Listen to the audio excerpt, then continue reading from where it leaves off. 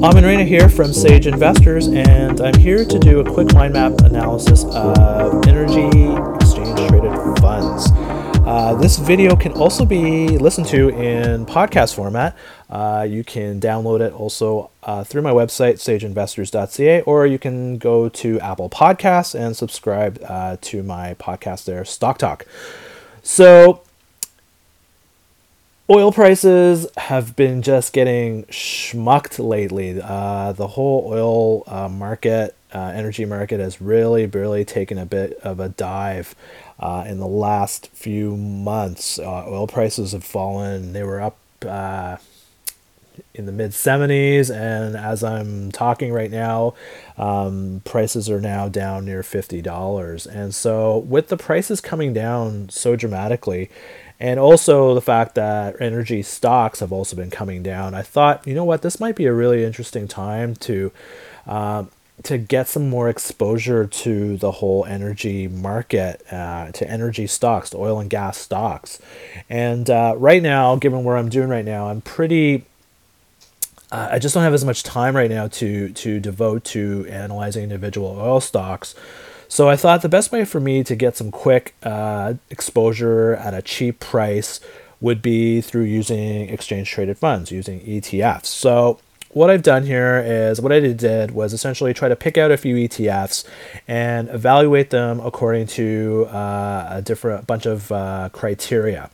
And so what I'm going to do here is kind of go through my quick analysis of a couple of ETFs that I've picked out, and try to see if anything stands out and seems worthy of something that I may want to add to my own personal portfolios.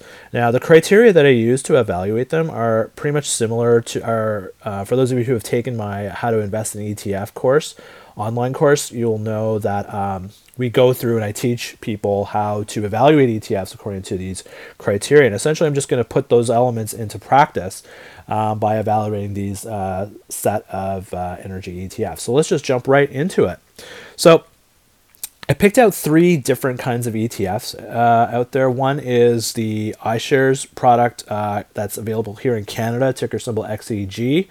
And the other one is the US ETF, the Spider S&P 500 Energy ETF, ticker symbol XLE, and then the final one is ticker symbol USO, which is managed by the USO Oil Fund, and it's a little bit different in that sense. So they're three very different type of ETFs. So let's take a look at them, see what we can learn about them, and see if any of them present interesting investing opportunities. So let's start off with the iShares Canadian Energy ETF, ticker symbol XEG. Now, as I said, this is a Canadian ETF. It basically tries to track the performance of the. Let's just move that over. Tries to track the performance of the S&P TSX capped energy index. So it's a passively managed fund. It tries to hold the same stocks that are within the index. In terms of costs, or the management expense ratio, you might hear that term. They charge the cost associated with the ETF is 0.62%, which is usually pretty high, for an ETF, and especially a passively managed one. But you'll know, and this is something I get into more depth in my course, that when you start getting into more specialized sector-oriented type ETFs, the costs tend to be a little bit higher than owning a broad-based ETF that would invest in the S&P 500 or something like that. So it's high, but it's within the realm of reasonableness on a comparative basis. In terms of Liquidity. Another thing we want to take a look at with with the ETFs are liquidity, how much they trade, how frequently they trade, because ultimately we want to invest in ETFs that are highly liquid, that have very much more accurate pricing, don't have a lot of volatile swings in pricing. We want stability in terms of how the fund is trading. And so the XEG, in terms of size, it has about a 730 million in assets is invested in it, and on average it trades about 1.3 million shares a day, which is pretty good for a Canadian product, because the Canadian market is not as doesn't the trading volumes in the Canadian stock market is not the same. It pales in comparison to the U.S. market or even other markets in Europe and Asia. So 1.3 million is actually I was actually quite surprised to see it trade that much. In terms of the makeup of the portfolio, we want to take a look and see how diversified the portfolio is. Is it concentrated into a bunch of stocks, or is it, ultimately we want to invest in a very diversified a portfolio as we can to manage the volatility that can occur within the markets and in the portfolio. So when I took a look at the XEG, I was again surprised to see that almost 48% of the portfolio was concentrated in two stocks. The CNQ, which is Canadian Natural Resources, and Suncor. These two stocks basically make up over half the portfolio. So from that perspective, it's a very concentrated portfolio, and essentially the direction of the ETF is really driven by how these two stocks do. So that's one side of it. The final variable we want to take a look at is the tracking area, which we want to see. Ultimately, we want to invest in ETFs that generate returns that are as close as possible to the index that it's trying to model or mirror. Because if it isn't, that means there's some kind of inefficiencies in how that index is being, or how that ETF is being managed. And to make things really simple, when you have an ETF that has a very lower tracking error, it means that ETF is essentially leaving money on the table. And as investors, we don't want to leave money on the table, as we want to put more money in our pocket and less money on the table for somebody else. So in terms of tracking error, I calculated that the XEG has an 88% tracking error rate, which means for every dollar return, 1% return that the S&P index is generating, it's generating 88% of that. So what that tells me, there's a little bit of leakage going on here in the XEG portfolio. So that's the iShares, the Canadian version of the iShares Energy Select ETF. The second one I want to take a look at here is an American ETF. It's a very common ETF called the Spider S&P 500 Energy ETF, ticker symbol XLE. Essentially what it does is it tries to copy or mirror the behavior of the energy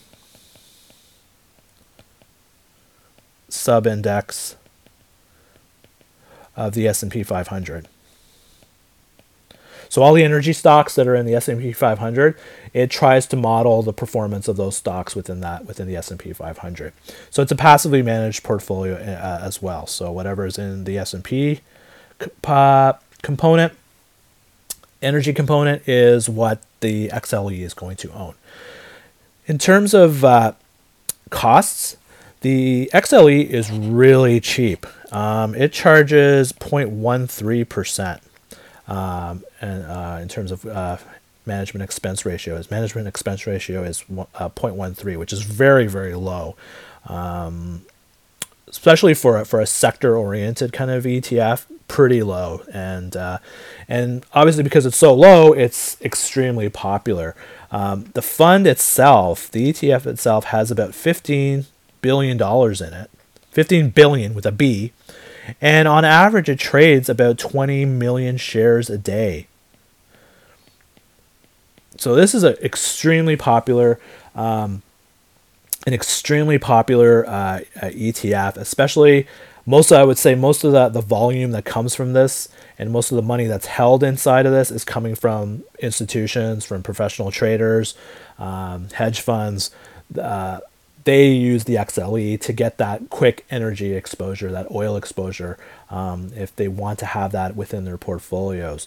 So it's a huge fund. So comparing this to the XEG, it's like apples and oranges from that side of it.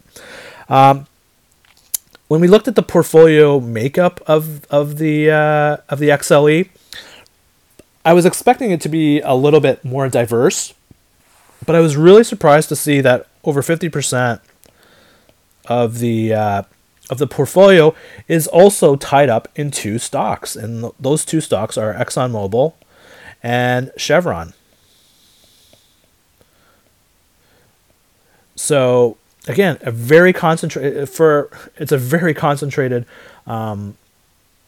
portfolio, and the fact that most of the money is invested in two stocks means essentially the nature of where Exxon and Chevron go is going to drive the way this ETF is going to go.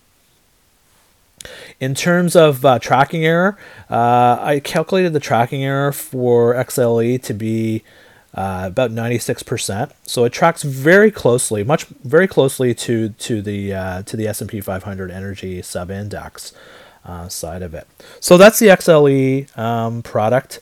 Extremely popular, very popular, very liquid, and very cheap. Now, finally, I thought I'd take a look at another different kind of ETF, and this is run by the USO Oil Fund, ticker symbol USO. This is a little bit different in the sense their mandate is to track the price. Is essentially it doesn't own any stocks. What it tries to do is literally track the price of oil. More specifically, the West Texas intermediate price. So essentially, if the WTI price goes up 5%, then the value of this ETF goes up 5%. So what it does is it doesn't own stocks. It basically, what it goes out and does is it goes out and buys futures contracts on oil.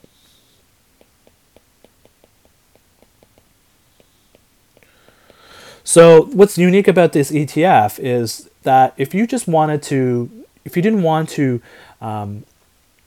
invest in oil companies, but you just wanted to invest in the physical commodity of oil, the USO can do that, allows you to do that by essentially tracking the price of oil.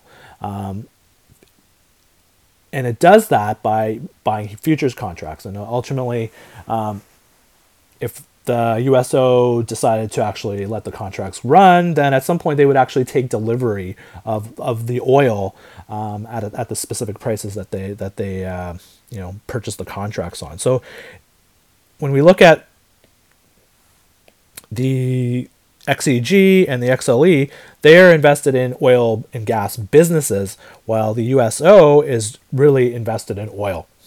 And that's kind of the cool thing with ETFs is in some cases, especially with the commodity-based ETFs, is that you can invest in a basket of commodity-based companies, or you can just invest in the actual physical commodity itself. And so the USO gives you that kind of option if you wanted to invest directly into owning oil. So let's take a look at some of the other factors, other data points for it. So it's passively managed in the sense that it essentially just tracks the price of oil, it tracks the price of the WTI. From an expense perspective, it comes in at 0.76%. So it's much more expensive to hold, and I think part of that has to do with the fact that we're talking about a lot of derivative kind of decisions that are being made. There's a little bit more derivatives involved in the management of the portfolio, and that kind of feeds into a higher expense ratio. In terms of liquidity, it on average it trades a lot, and on average they trade about 25 million shares a day. So there's a lot of volume, trading volume that takes place around the USO, just in the same space as the XLE. From that, again, because there's a lot of people out there, institutional investors, pension funds, hedge funds, that are trading, and even just commodities traders will, instead of just going dealing with individual companies and stocks, just want to have a pure exposure to just want to trade on the oil price. The USO is a great way to do that, and so that's why there's a lot of trading volume behind it.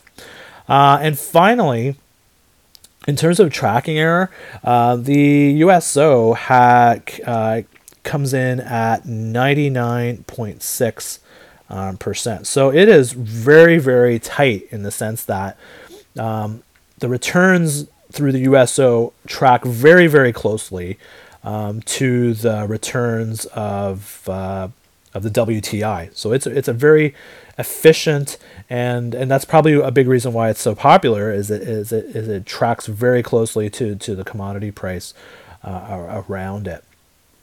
So those are the three ETFs I took a look at. Now, in terms of next step is just try to figure out, is anything here worth buying, picking up. So, and this is kind of where we now do the comparative analysis of the three and see, which one kind of stands out as a better investment opportunity. So, the fact of the matter is they're all they're passively managed portfolios. If we were to look at it from a cost perspective, the XLE is like hands down the cheapest one out there. Liquidity wise, the XLE again, trades 20 million shares a day, 15 billion in assets. Pretty liquid. Same with the USO at the same time. Again, 25 million shares a day, highly liquid. So much more accurate price discovery you're going to get out of those two ETFs.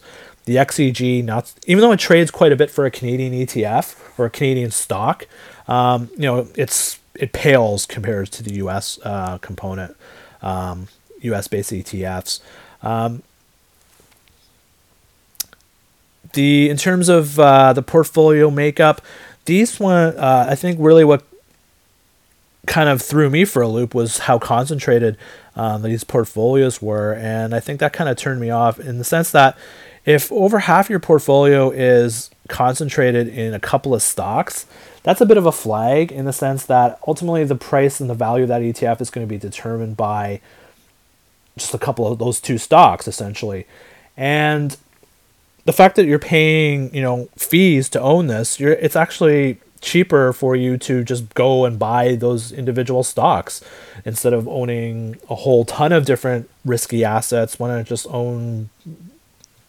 buy those two stocks from that side of it? So from a portfolio perspective, makeup perspective, the XEG and the XLE, the fact that they're very concentrated didn't appeal to me. And then finally, when we look at it from a tracking error perspective, the XLE and the USO are much more tighter and seem to be much more efficient portfolios in terms of tracking the performance relative to the indexes that they're modeling against. So at the end of the day, that's kind of the tail of the tape of these three ETFs. So what did I do? So what decision did I make? If I were to make a decision about what I wanted to, would I buy any of these? I think right now I would probably lean toward the XLE, purely because it's the cheapest one out there. It's the cheapest one out there. It's highly liquid, and it has a pretty good tracking area. But the thing I think where where it kind of stops me is just this whole concentration side. The fact that these two stocks make up over half the portfolio, that kind of concerns me. And then there's another element too that also would hold me back a little bit, and that's the fact that it's a U.S. based. I'm up here in Canada, so that, I would have to buy it in U.S. dollars. So for me, there's also that other element of currency risk that I have to kind of factor into my tolerance, my comfort level with the currency side of it. So there's that side of it, and then there's also the whole issue of if I don't want this if I just want to own the oil and not incur any of this business risk, because this is essentially what you're paying for, is you're paying for that, incurring that business risk. If I just want to own the commodity itself, then maybe I would lean toward owning the USO and just invest in that portfolio. But again, there's a certain currency risk. Also, for me, there would be a little bit of currency risk. Obviously, for my American friends, that doesn't come into play in here at all. So really what the decision I came up with was, I think there's a lot of overhead here that you kind of have to buy just to own. Really what you're owning is a couple of stocks. And so what the decision I ultimately I think I made was, is I decided I don't think I'm going to buy any of these. Essentially, I decided not to buy any of these, and what I was going to do instead was do a little bit more due diligence on these individual companies and see maybe instead of owning these ETFs, to actually own the individual stocks itself. So that would be my, that's the next thing I'm planning to do, is just to do a little bit more of a deep dive into these companies and to see which ones are actually better run, better managed, and offer a better valuation. So it's interesting. This is the first time I've done this type of analysis where I ended up choosing none of them, none of the above. So, and that's kind of interesting, and that's kind of the nature of the game with investing. Sometimes you're going to do a lot of due diligence, and at the end of the day, you come out of it and go, you know what? I thought these were interesting potential investment opportunities, but you know what? Now that I've done this kind of little deep dive here, not so much. And guess what? That happens a lot in investing. So that's been my analysis of some energy ETFs. If you're interested, you can go onto my website, sageinvestors.ca. I've done some other videos and podcasts where I do the similar type of analysis and on individual stocks and also other ETFs. So you can check me out through there. So thanks so much for listening in, for watching in. My name is Amin Reina of Sage Investors, and we'll catch you again another time. Take care. Bye-bye.